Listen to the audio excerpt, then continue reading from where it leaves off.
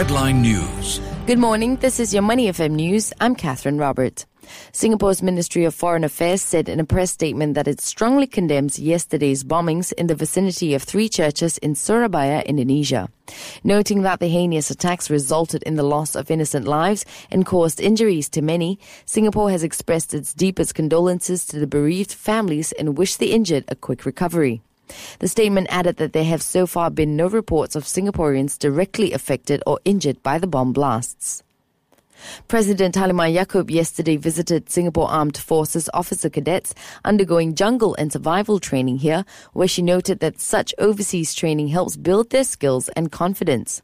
She is in Brunei on a 4-day state visit, her first, and had travelled from the capital city of Bandar Seri Begawan to Temburong, which is Brunei's easternmost district, where she met soldiers from the officer cadet school.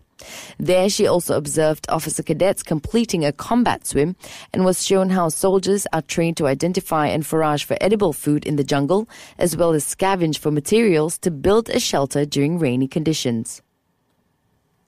AirAsia Chief Executive Officer Tony Fernandes issued an apology yesterday, days after he received flack for ferrying former Malaysia Prime Minister Najib Razak on a Barisan Nasional themed flight.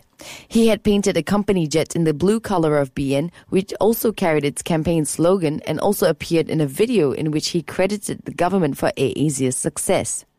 In a video posted on his Facebook page, he explained that he had buckled under the intense pressure of the government. He said that AirAsia is in a very regulated industry, an industry where almost everything requires the approval of the government, from flights to airport taxes and routes.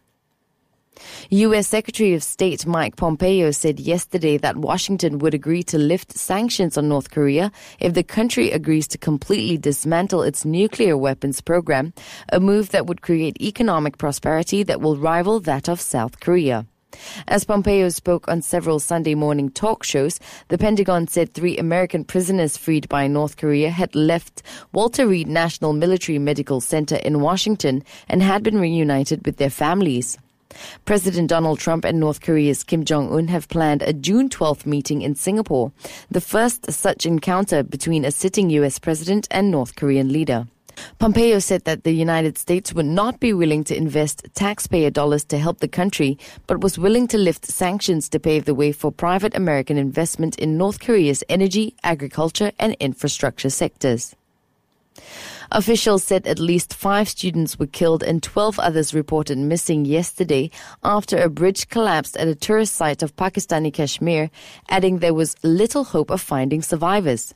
The bridge, which overlooked a ravine in mountainous Neelam district, collapsed after some 36 university students walked across it to view a waterfall.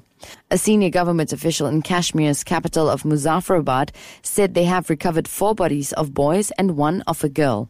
He added that 12 others are still missing and that they don't have any hope about them because of the cold water temperatures. And that's it for your news updates. Get more breaking news from the Straits Times or the Business Times.